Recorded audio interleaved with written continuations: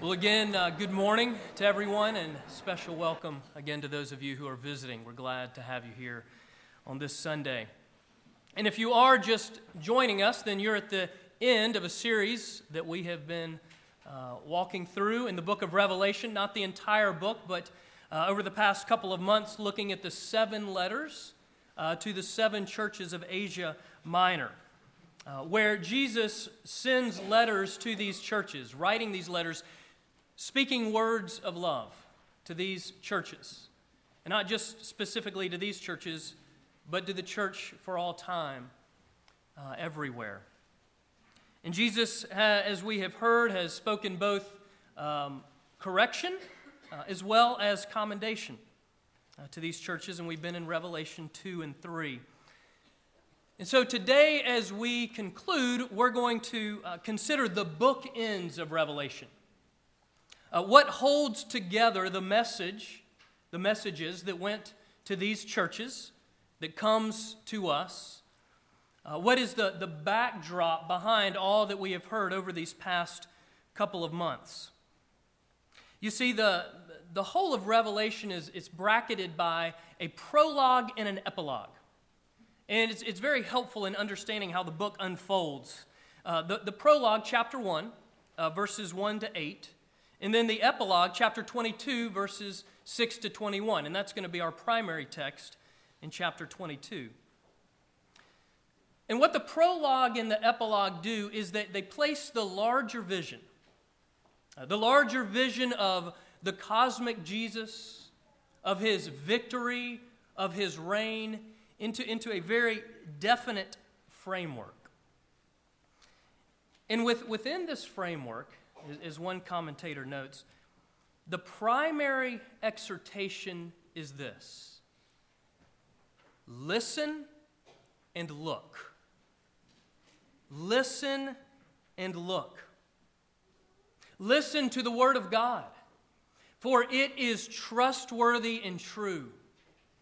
And look to Jesus.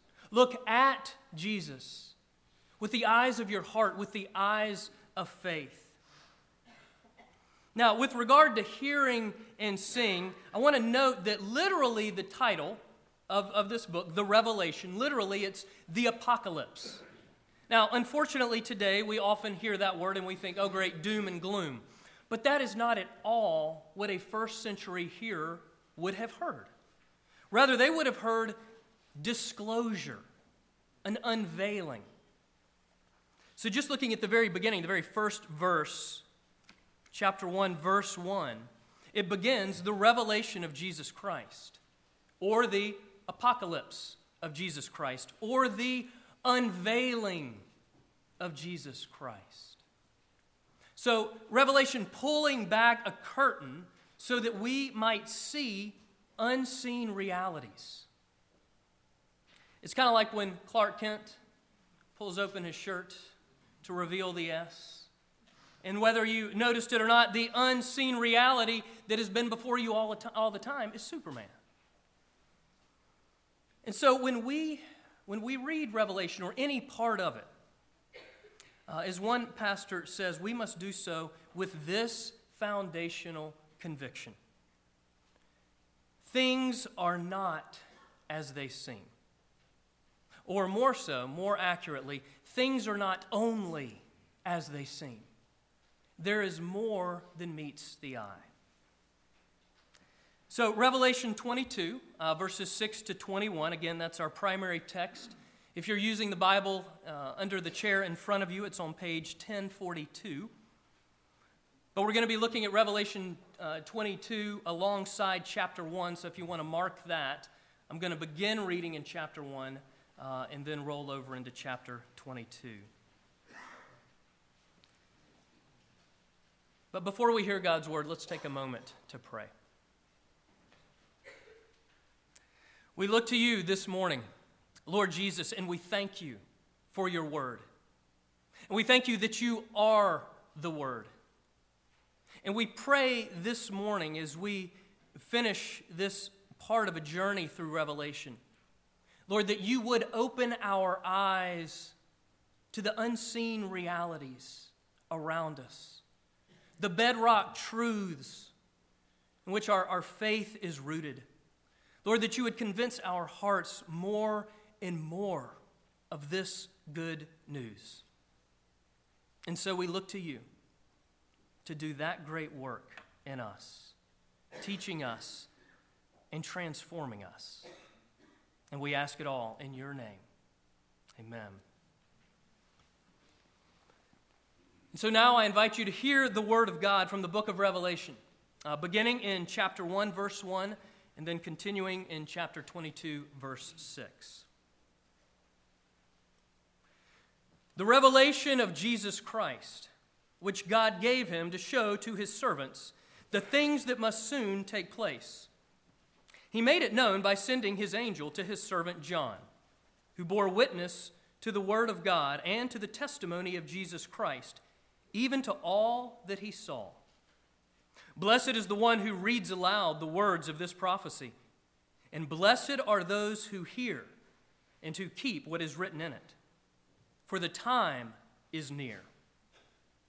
John, to the 7 churches that are in Asia, the church in Ephesus, in Smyrna, in Pergamum, in Thyatira, in Sardis, in Philadelphia, and Laodicea.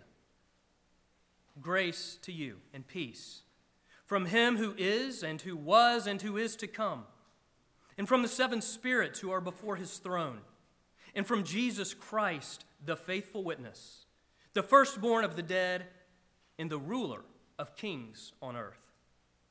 To him who loves us and has freed us from our sins by his blood, and made us a kingdom, priests to his God and Father. To him be glory and dominion forever and ever. Amen. Behold, he is coming. He is coming with the clouds, and every eye will see him, even those who pierced him. And all tribes of the earth will wail on account of him. Even so, amen. I am the Alpha and the Omega, says the Lord God, who is and who was and who is to come, the Almighty. Chapter 22, verse 6. And the angel said to me, these words are trustworthy and true. And the Lord, the God of the spirits of the prophets, has sent his angel to show his servants what must soon take place.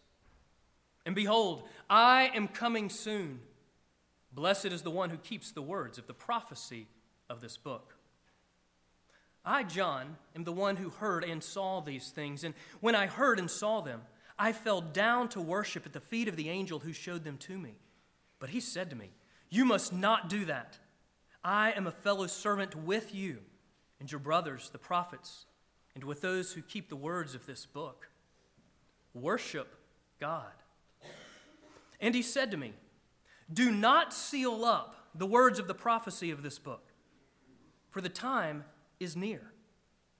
Let the evildoer still do evil, and the filthy still be filthy, and the righteous still do right, and the holy still be holy. Behold, I am coming soon, bringing my recompense with me to repay everyone for what he has done. I am the Alpha and the Omega, the first and the last, the beginning and the end. Blessed are those who wash their robes, so that they may have the right to the tree of life, and that they may enter the city by the gates. Outside are the dogs and sorcerers, and the sexually immoral, and murderers, and idolaters, and everyone who loves and practices falsehood. I, Jesus, have sent my angel to testify to you about these things for the churches. I am the root and the descendant of David, the bright morning star. The Spirit and the bride say, come. And let the one who hears say, come. And let the one who is thirsty come. Let the one who desires take the water of life without price. I warn everyone who hears the words of the prophecy of this book. If anyone adds to them, God will add to him the plagues described in this book. And if anyone takes away from the words of the book of this prophecy, God will take away his share in the tree of life and in the holy city, which are described in this book. He who testifies to these things says, "Surely I am coming soon." Amen.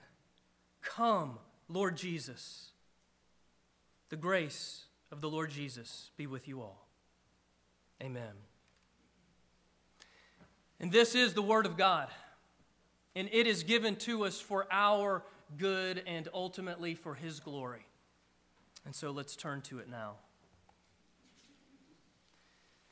Well, when studying or teaching on Revelation, one of my favorite seminary professors, Darrell Johnson, would jokingly and yet honestly begin with two presuppositions that I share. One, I believe what John believes. Two, I'm not always sure what John believes. Well, much of what you're going to hear today has been heavily influenced by Darrell, to whom I am grateful for having first really opened up the book of Revelation for me. And so this morning, as we consider the bookends of Revelation, the prologue and the epilogue, we're going to do so, again, with that foundational conviction that things are not only as they seem. And so with that, let's take a look at two unseen realities that hold this larger vision of Revelation together. First, Jesus is coming. Second, the time is near. Jesus is coming. The time is near. So chapter 1, verse 7, behold, he is coming. And then our chapter 22, verse 7, verse 12, verse 20, Jesus himself says, I am coming soon. This is the very first statement about Jesus in the book of Revelation. Also, the last statement that Jesus makes about himself in the book. And they're clearly both very clear declarations. Jesus is coming. So what does this mean? Well, the story is told of a group of seminary students and a janitor. Now, the students were for a season playing basketball in a nearby high school gym. While they played, the janitor, who had graciously allowed them into the gym after hours, he would borrow one of their Bibles and spend that hour reading it. One day, one of the young men asked the janitor, "So, what have you been reading in the Bible?" And he said, "Revelation." The seminarian chuckled, said, "Yeah, right." "No, really," said the janitor. Now, having heard one of his professors say that no one really understands this strange book, the seminarian asked, "So do you understand what you've been reading?" "Oh, yes," replied the janitor, now smiling. Well, chuckling again, the seminarian, now a bit sarcastic, "Well then, tell me what it means." So, looking to his right and to his left, the janitor leaned into the seminarian's ear and said, "It means Jesus is gonna win." Jesus is gonna win. In fact, Jesus has already won. Amen? Jesus has already won, defeating Satan, defeating sin, defeating death on the cross, on our behalf in love for us, and to the glory of his Father. Jesus is coming because Jesus has won. Again, Revelation 1, verse 7, behold, he is coming. Chapter 22, verses 7, 12, 20, Jesus himself, I am coming soon, I am coming soon, I am coming soon. Now, notice the way that these phrases, these declarations are worded. Notice the present progressive tense. Not will come, but is coming. Jesus is coming. In other words, it is a process that is already in progress. He's on his way right now. At this very moment, Jesus is not passively standing off at a distance. He is actively moving toward us now. Now, you hear that, and maybe you think to yourself, I don't think so. I don't know. I mean, come on. If he really is, why doesn't he just burst onto the scene? I mean, look at the world. Would you just come back? I don't know why he doesn't. I don't know. I do pray that he would. I wish that he would, but I don't know why he doesn't. But what I do know is this. He's coming. He's on his way. Now, we're just a week away from December, and as we come up on December, as happens every year, children around the world began to anticipate something, in particular in our home country. And the commercials, I mean, they're already on TV. Santa Claus. Santa Claus is coming to town. He's coming. Now, think about it for a moment. What does this do for a little boy or a little girl who believes in Santa? Well, it fills their hearts with anticipation, joy, and hope, regardless of their circumstance. I mean, their little hearts are sure of what they hope for and certain of what they do not see. And it's sustained and it's intensified day after day as the time of Santa's arrival draws near.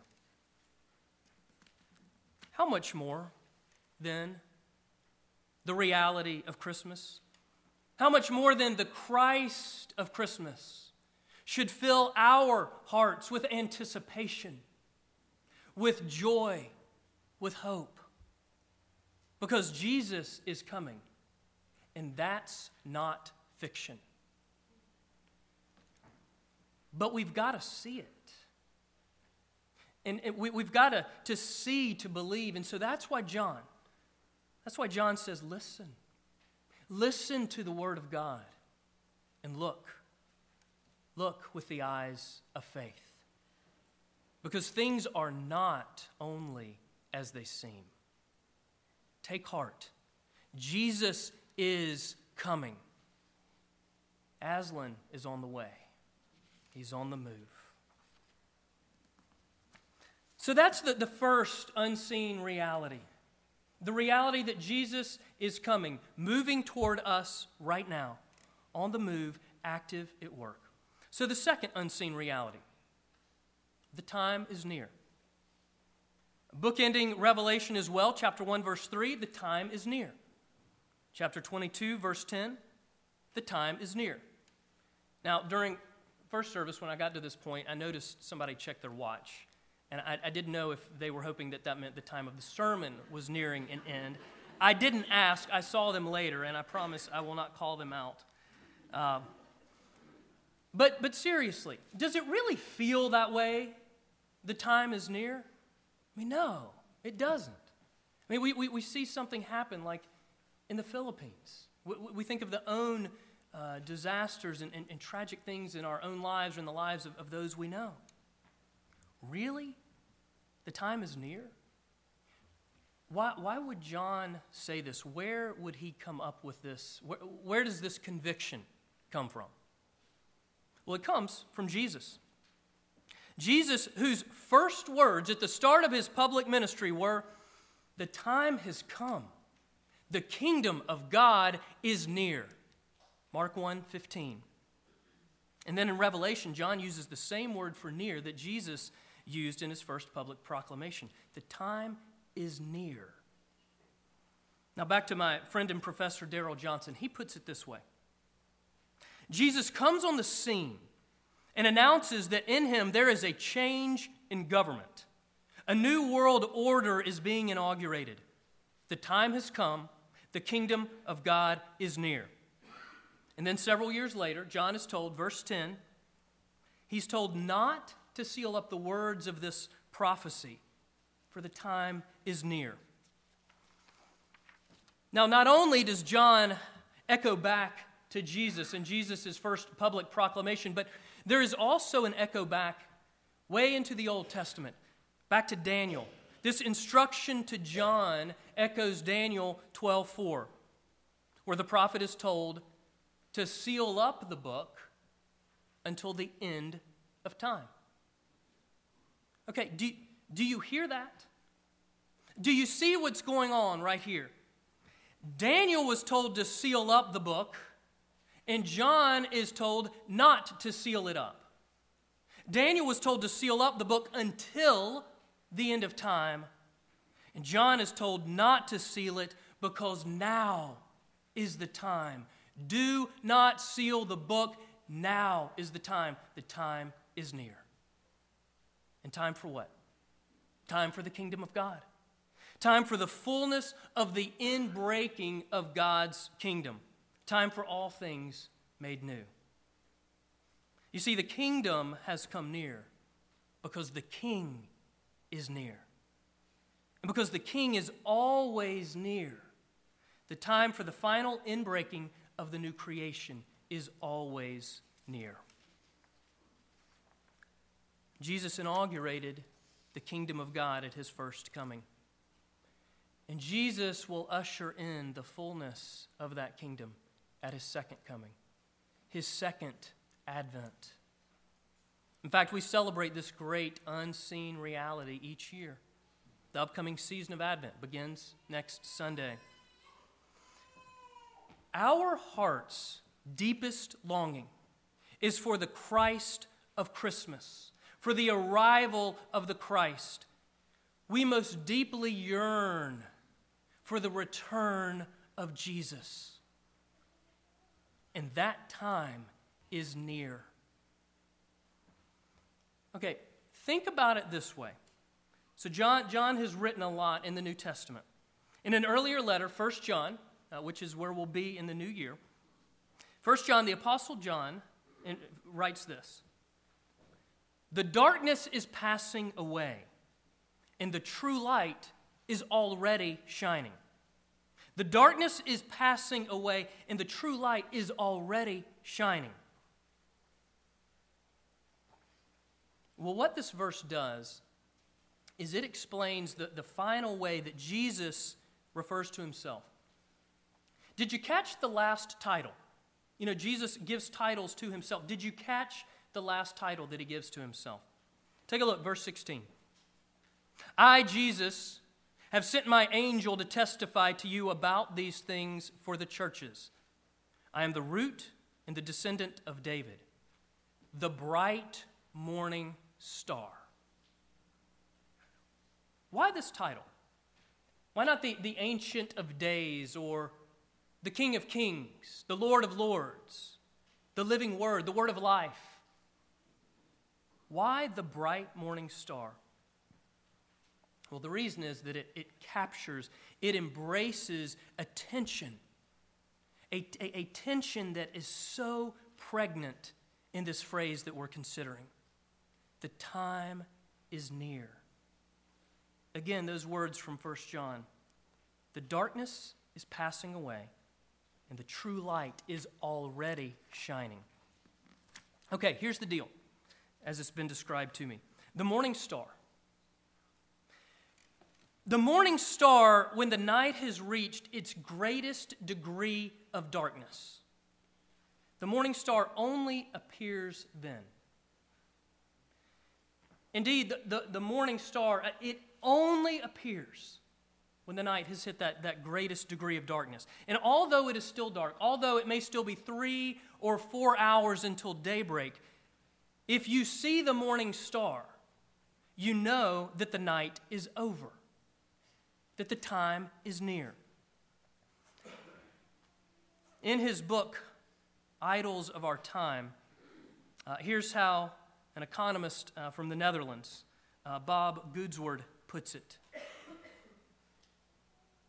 The morning star often appears between 2 and 3 at night. When the darkness is complete and the faintest sign of morning is not yet visible, so small that it threatens to vanish, the star seems unable to vanquish the overpowering darkness. Yet, when you see the morning star, you know that the night has been defeated. For the morning star pulls the morning in behind it, just as certainly as Jesus pulls the kingdom in behind him. The time has come. The kingdom of God is near. But again, we've got to see it. We have to have our eyes opened. We've got to see to believe. And so John says, listen. Listen to the Word of God. And look. Look to Jesus. Look at Jesus with the eyes of your heart, with the eyes of faith. Because things are not only as they seem. No matter what you are facing, what you will ever face, no matter how painful, how discouraging, how humiliating, how frustrating the circumstance may be, things are not only as they seem. There is more than meets the eye. The revelation of Jesus Christ was given to Christ Church, given to us, that we might be filled with anticipation, with joy, with hope. But we've got to see. And what we need to see is what the janitor got right. Jesus has already won. And so, brothers and sisters, let us listen to our God. Let us look with the eyes of faith and take heart. Take heart knowing that Jesus is coming, that the time is near, and that together we can cry out, "Come, Lord Jesus, come." And so let's pray that right now. Please join me. Lord Jesus, we look to you now. And we confess, I confess myself that these are good words, and yet they're hard to believe. Would you open the eyes of our hearts? Would you open our ears to hear? Lord, we believe, but help our unbelief. Convince our hearts that you are coming soon, that the time is near, that we might be filled with anticipation and with joy and with hope. And so we pray, come. Come, Lord Jesus, come. Amen.